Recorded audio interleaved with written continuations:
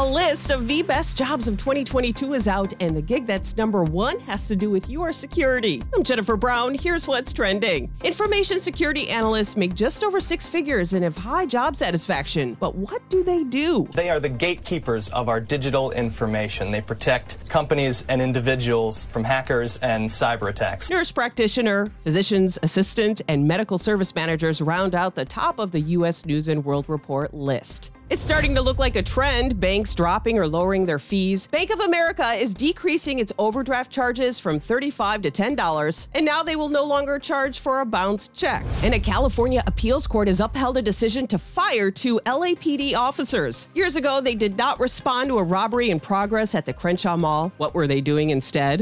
They were playing PokemonGo while their captain responded to the call. The two cops drove around looking for a Snorlax. Their termination in 2017 still stands.